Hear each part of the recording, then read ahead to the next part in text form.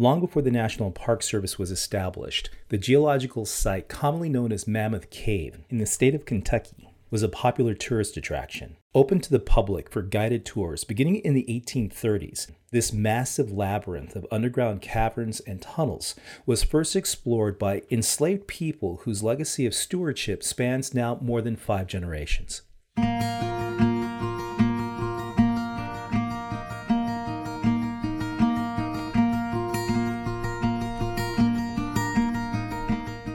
A black man named Stephen Bishop led much of the earliest explorations of the cave and named many of the most prominent features. An expert on the largest cave in the world that winds more than 406 miles beneath the Earth's surface, Bishop was said to have guided the most prominent scientists, political figures, and writers of the mid-19th century, including the poet Ralph Waldo Emerson.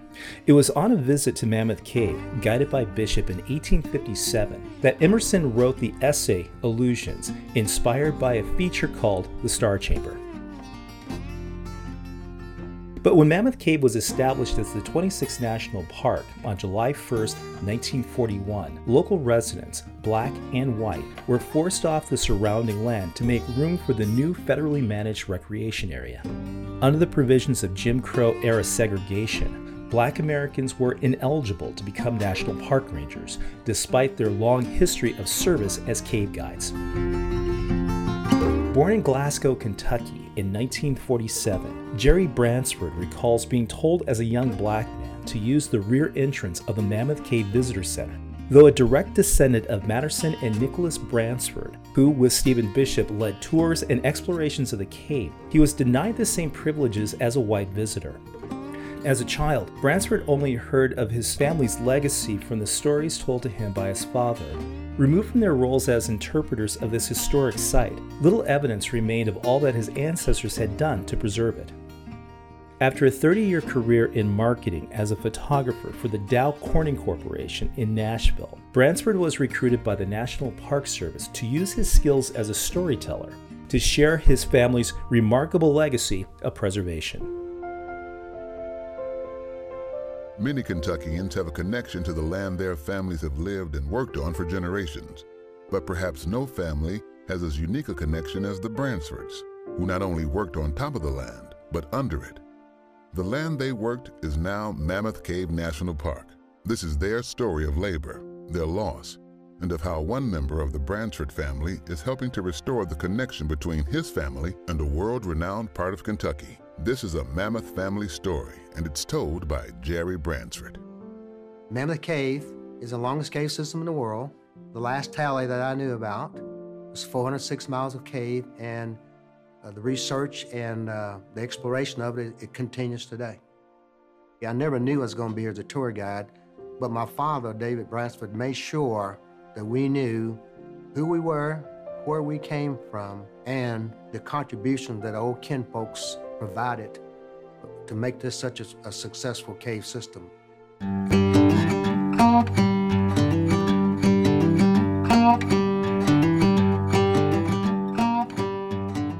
Today, National Park Ranger Jerry Bransford shares with us his incredible story. I'm James Edward Mills, and you're listening to The Stewardship Project.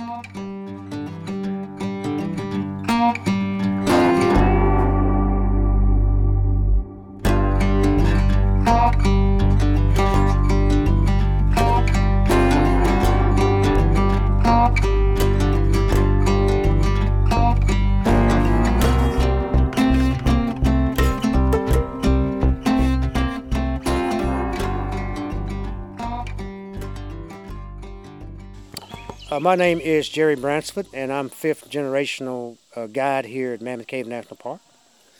You know, and that's saying a lot. I mean, especially as a Black American, to have 5 generations of heritage in what is an amazing national park. In fact, one of the first, perhaps, tourist attractions in North America before it was a national park. Absolutely. First of all, tell me briefly about your family history. How is it that they came to be here? Well, we came here from Nashville, Tennessee in 1838, but even pre-Thomas Bransford of Nashville, Tennessee, and Franklin Gordon of Glasgow, Kentucky, a little community east of here, were business partners. I think they were well-to-do, And after the War of 1812, the cave was kind of sitting dormant. Folks drifting in here from around the world and internationally wanting tours. So Franklin Gorin had the idea that if they knew, or if he knew what was in the cave, folks would pay money for tours. At that time, only 6 or 7 miles had been known. So Franklin Gorin of Glasgow, Kentucky, owns a young teenage slave named Stephen Bishop, the magnificent Stephen Bishop. A young mulatto. He was smart, cunning, quick, poetic, everything that a guide could be and explore. But he soon realized that the tourist business picked up quite quickly because he had invested $5,000. Now, $5,000 in 1838, a lot of money. It's not peanuts and pickles now, but in 1838, that's unheard of money. So as the tourism business continued to grow, he realized that a single 17-year-old can't possibly explore the cave, guide, and chart it. So he has a business partner in Nashville, Tennessee, Thomas Bransford, whose family came from the southeast of England near Kent at Canterbury to Nashville, Tennessee in the 1790s. So he goes down to Nashville, community called Edgefield. As a matter of fact, that part of Nashville remains today, Edgefield. He says, Thomas, I bought this cave, and I've invested a lot of money in this cave. Now, you've got those 2 slave boys named Nick and Matt Bransford. He says, I would like to lease them from you. So they worked out a deal. So Nicholas and Madison Bransford were brought here from Nashville, Tennessee. Matt's owner is his daddy. He fathered Madison from a little slave girl named Little Hannah that his daddy owned. Even though they have the same last name, it's pretty common for a slave owner to give their slaves their last name. But we really think that they weren't brothers. We think that Nicholas's father was a blacksmith that came to Virginia, to Nashville, with the Bransfords after migrating to the United States of America. But Thomas Bransford made it very clear that he knew that Matt was his son. So he brought those boys up here. He leased them to Franklin Gorin for $100 a year each. These boys were teenage, they were young, they were willing learners. They were introduced to Joe Shackelford and Archibald Miller. Joe Shackelford and Archibald Miller are among the first in the cave period. These boys learned tricks to the trade. They learned quickly, eventually escorting kings and queens to the cave. General George Custer, Ralph Waldo Emerson, who wrote The Illusions of Mammoth Cave in 1855, and other dignitaries from around the world. Now, I think they were smart enough to know that typically, sometimes young teenagers want to kind of compete with each other. And Nick was the quieter of the 3, but material in the library and memoirs makes it very clear that in no way was Nick inferior to Matt and Stephen Bishop. He's quieter. Some say that because he was a dark-skinned man, and some people have to overcome those obstacles today, that maybe that he's darker, not as outspoken, maybe he's harder to understand and get along with, but that was proven to be very, very untrue. So Franklin Gorin kept the cave for 1 year. And Dr. Cron of Louisville had made trips to Mammoth Cave. At this time, consumption was raging, what we call tuberculosis today. I understand that Dr. Cron of Louisville's brother had died of consumption. Oh, by the way, Dr. Cron was nephew to George Rogers Clark of the Lewis and Clark expedition. So he paid Franklin Gorin $10,000 for the cave. Not a bad deal to keep the cave 1 year and make a $5,000 profit. But part of the deal was that Stephen Bishop is to be sold with the cave. So that was the deal, and so was it. So they continued to tour guide the cave, explore it. And so going up to Locust Grove, Stephen meets a fine young mulatto girl named Charlotte. Oh, she beautiful. He asked Dr. Cron, he said, Dr. Cron, I met this girl when I was up to your estates off the Ohio River in Louisville. I think she likes me, and I likes her. Is there a chance that we could get better acquainted? So Dr. Cron agreed. He brings Charlotte down here, and they gets married. They jumps the broomstick and gets married. To this union, one boy was born. His name was Thomas. We don't seem to know much about what happened to Thomas. And so Dr. Cron stipulated in his will that 7 years after his death, he is to free all of his slaves. And that he did. Unfortunately, 1 year after Stephen is freed from slavery, he developed some sort of sickness. Some say he complained of a toothache. Others say that maybe he developed consumption of what we call tuberculosis today. So Stephen, at age 37, passes away. Oh, people hadn't heard about Stephen dying. Some did. Correspondence came from overseas. So I haven't been here for 5 years, but I'm willing to pay $1 more a day to have the magnificent Stephen to be my guide. But that gives you an idea of how renowned Stephen was. But they hadn't heard about Stephen passing away. So administration says, unfortunately, we tell you that Stephen has passed away. He fell to his sickness in the cave. Well, how did he fall?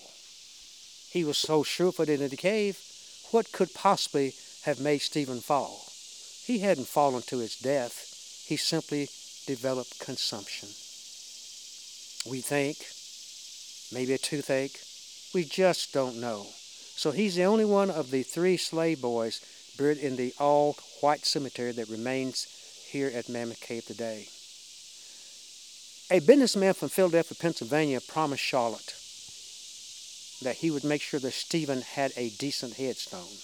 You see, the original headstone was made of wood. And of course, we know that wood would deteriorate over time and go away.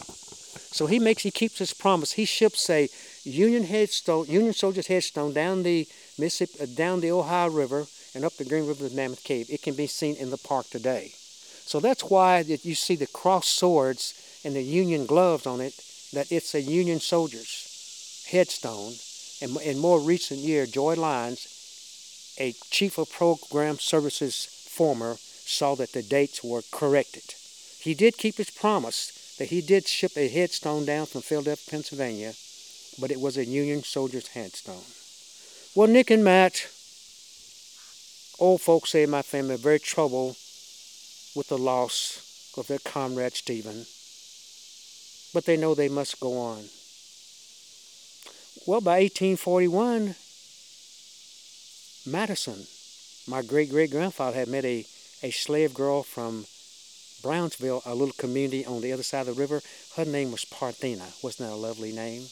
His name was Matterson. So she asked her owner, and he asked his owner, if they could get married. So it seems like the owner of the slaves worked out a deal where they go up to the old church. See, they still had the church even during days of bondage. So they held hands and swore to be true until death do they part. And the old preacher laid a broomstick down, and they jumps the broomstick, and they gets married. So by 1863, 3 children were born. In a memoir we found in a Tennessee State Library, Matt says, oh, these children that I have with my wife, they're the happiest little children I ever did see. They look like little grasshoppers out in the yard. But little did he know, by 1863, 3 of the 4 were going to be sold from him. They were tied behind a rider and led away. My great-great-grandma said, Captain, why don't you take me and leave my children here with my husband? He said, you get back down to that cabin or I'll whip you again. And Madison told a Union soldier named James Fowler Rushing. He was a Union soldier and abolitionist who came to Kentucky, and he had heard about Uncle Matt losing those children. And here's what he said to Matt, all documented fact. He says, Matt, it seems that when you slaves lose your children, it doesn't seem to bother you, they say. And Matt said to him, he said, oh, no, Captain, don't you believe that? He says, slaves have feelings just the same as free people. And I'm a man and I can bear such things, though it went mighty hard. Sometimes I'll go down those woods and I cry my eyes out. He said, men don't supposed to cry, it's a sign of weakness. But he says, sometimes I can't help myself. But let me tell you what it did to my wife when they sold that last girl. She was led away, hands tied behind the rider. My wife screamed and she went down to the woods. It seemed like She ain't never been the same since they sold that last girl. She seemed to lose her mind. She go down to the woods talking to herself. It's been 4 years now, and every day she looks down that dusty road thinking those children are going to come back. But Madison told that Union soldier, "No, sir, I don't think those children will ever be back to Mammoth Cave." So meantime, his brother Nick became very disheartened that he wanted to be free. He asked the owner, he says, "Sir, what would it take for me to get my freedom papers?" But he didn't take Nick seriously. See, before Stephen Bishop passed away, that he was the first on the Echo River down in the very belly of the cave, he explained how he would go down into the river and dip his hat to get a cool drink of water, and these eyeless creatures would come up in his hat. So he found out that Stephen would get a nickel or a dime for these eyeless creatures. So he says, "Sir, what would it take for me to get my freedom papers?" He said, "Nick, you raised me $400. I'll set you free."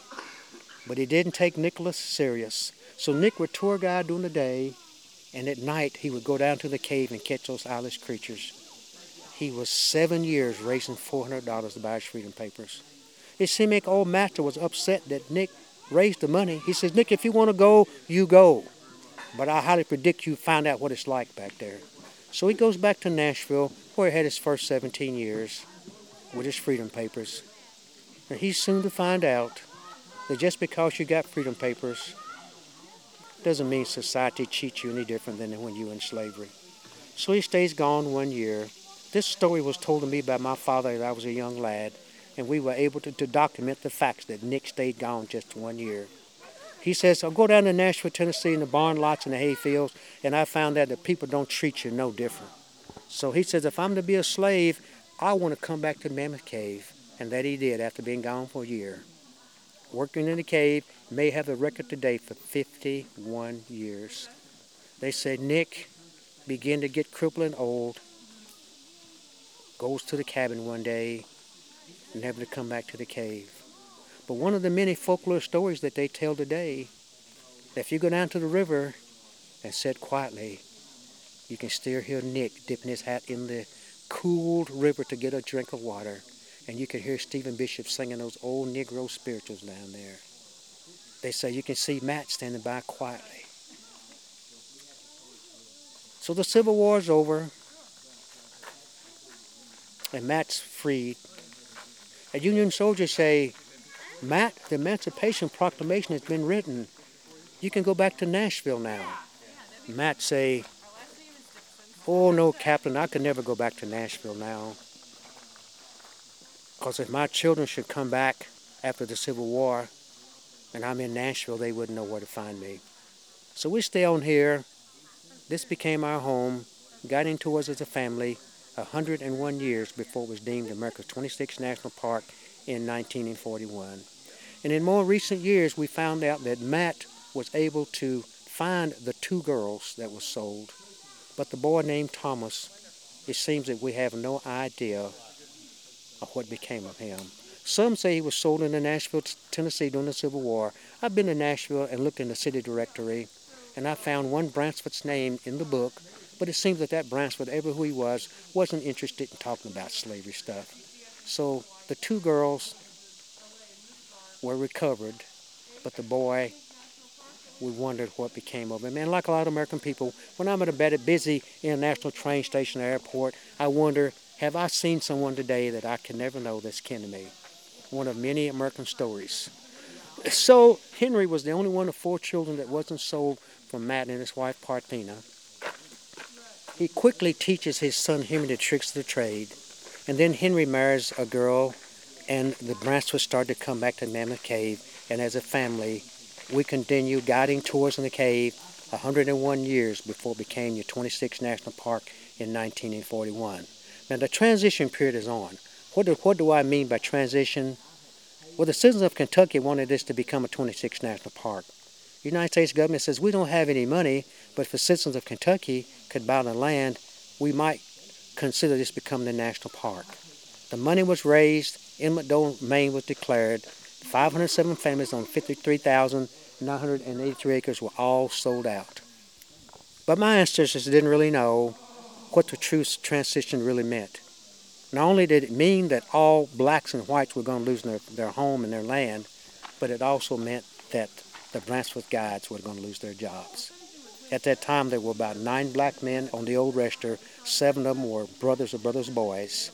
And by 1941, they were quietly sent away because the administration told them that they had no job for the men of color. So that's how we left here in 1941 until a young co-ed named Joy Lyons found me through my father, looking through material in the couture in the library, that she invited me to come back and bring the Bransfords back to Mammoth Cave after 78 years of absence. So I remain here today telling their stories. The story isn't about me, but the story is about people who were here for 101 years, who bared all the hardships of slavery, who escorted kings and queens, scientists and geologists, photographers to the cave, and then when it became a national park, and came time for real jobs and benefits, they were no longer qualified to do jobs that we had done for 4 generations, in some cases training their successors to do their job. And that they did with great dignity. And so when those last 3 Bransfords left, they said they never came back to Mammoth Cave again. They wanted to remember it as it is. So I'm honored to be here in their behalf, in their stead, celebrating, exploring, and guiding the cave for 101 years before this was deemed America's 26th national park. So I speak in their behalf. That is such a remarkable story, and I'm a little blown away by your ability to tell it so thoroughly. And I'm really curious to know and to really understand how much does America need to hear this story and stories like it? Why is it important now? I think it's important for the foundation of America. More and more things are coming forth that people of color and other minorities have done that seems to had faded away with time. For me, it's super important because coming here every day kind of feels like coming home. When I go up to the homestead where my dad used to run around barefooted, it's a special connection for me. Now, my dad's gone. And the last of my kin that was born here died 2 years ago, and she was 99 years of age. But she was sure proud that I returned the Bransfords back to Mammoth Cave, more especially in a national park uniform. So I want everybody to know that the story's never been about me, although some have declared me as famous and celebrity. That's not why I'm here.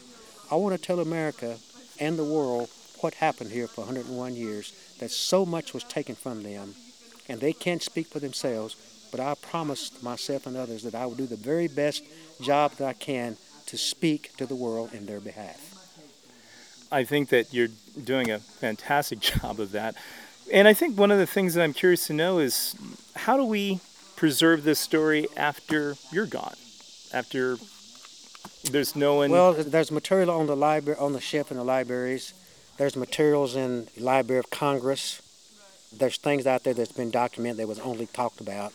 I've made sure some of those things are in place, and I'm still fighting to put more things in place that will never go away, that once I'm gone, I'm officially in my mid-70s now, and I don't know of any successor behind me, but I at least want to feel that I did the very best job that I could for the National Park Service and be a great representative for those folks, not just the Bransfords, but it's the Bob Liveleys, it's the Much Hunter, it's the Will Garvin,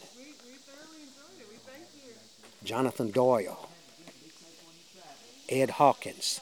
All these are black men and not necessarily kin to me, but I want to be their spokesperson and tell you why a lot of the passageways in the cave are named from them, because they were among the first there in the 1800s.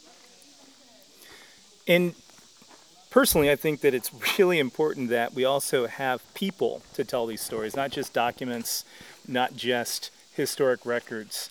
How is it that we can, begin a conversation about, how we can engage more people like yourself to take your part as park rangers, especially park rangers who are people of color? Well,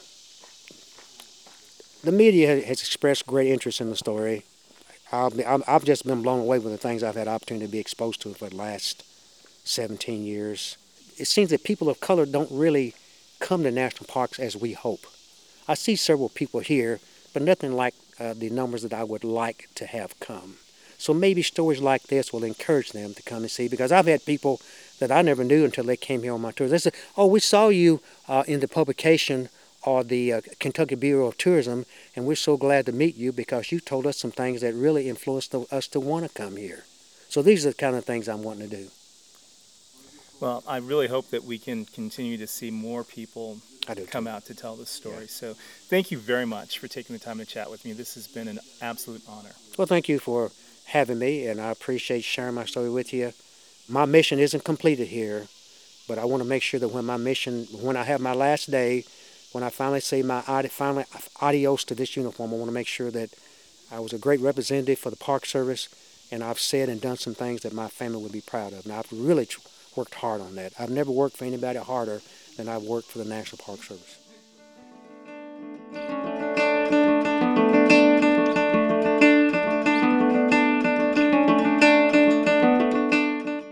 Jerry Bransford leads tours of Mammoth Cave through much of the late spring and summer seasons. As a master storyteller, he brings to life an incredible narrative of a proud legacy of environmental protection and the preservation of history that goes back more than 150 years. To learn more, visit online at nps.gov/MACA. For the Joy Chip Project, this is James Edward Mills.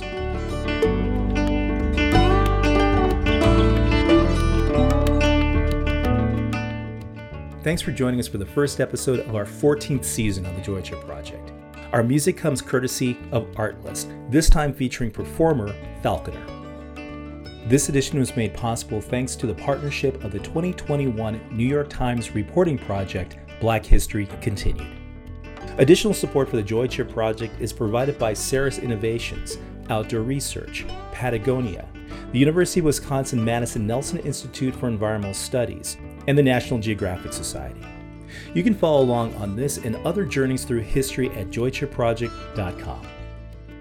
If you enjoyed this episode, please drop me a note in the comments, or better still, write a review on one of our many streaming platforms, including iTunes, Stitcher, and Google Podcasts. I'd love to hear from you. You can also reach me via email with your constructive questions, comments, and criticisms at info@joychipproject.com. Thanks for listening. But for now, go be joyful. And until next time, take care.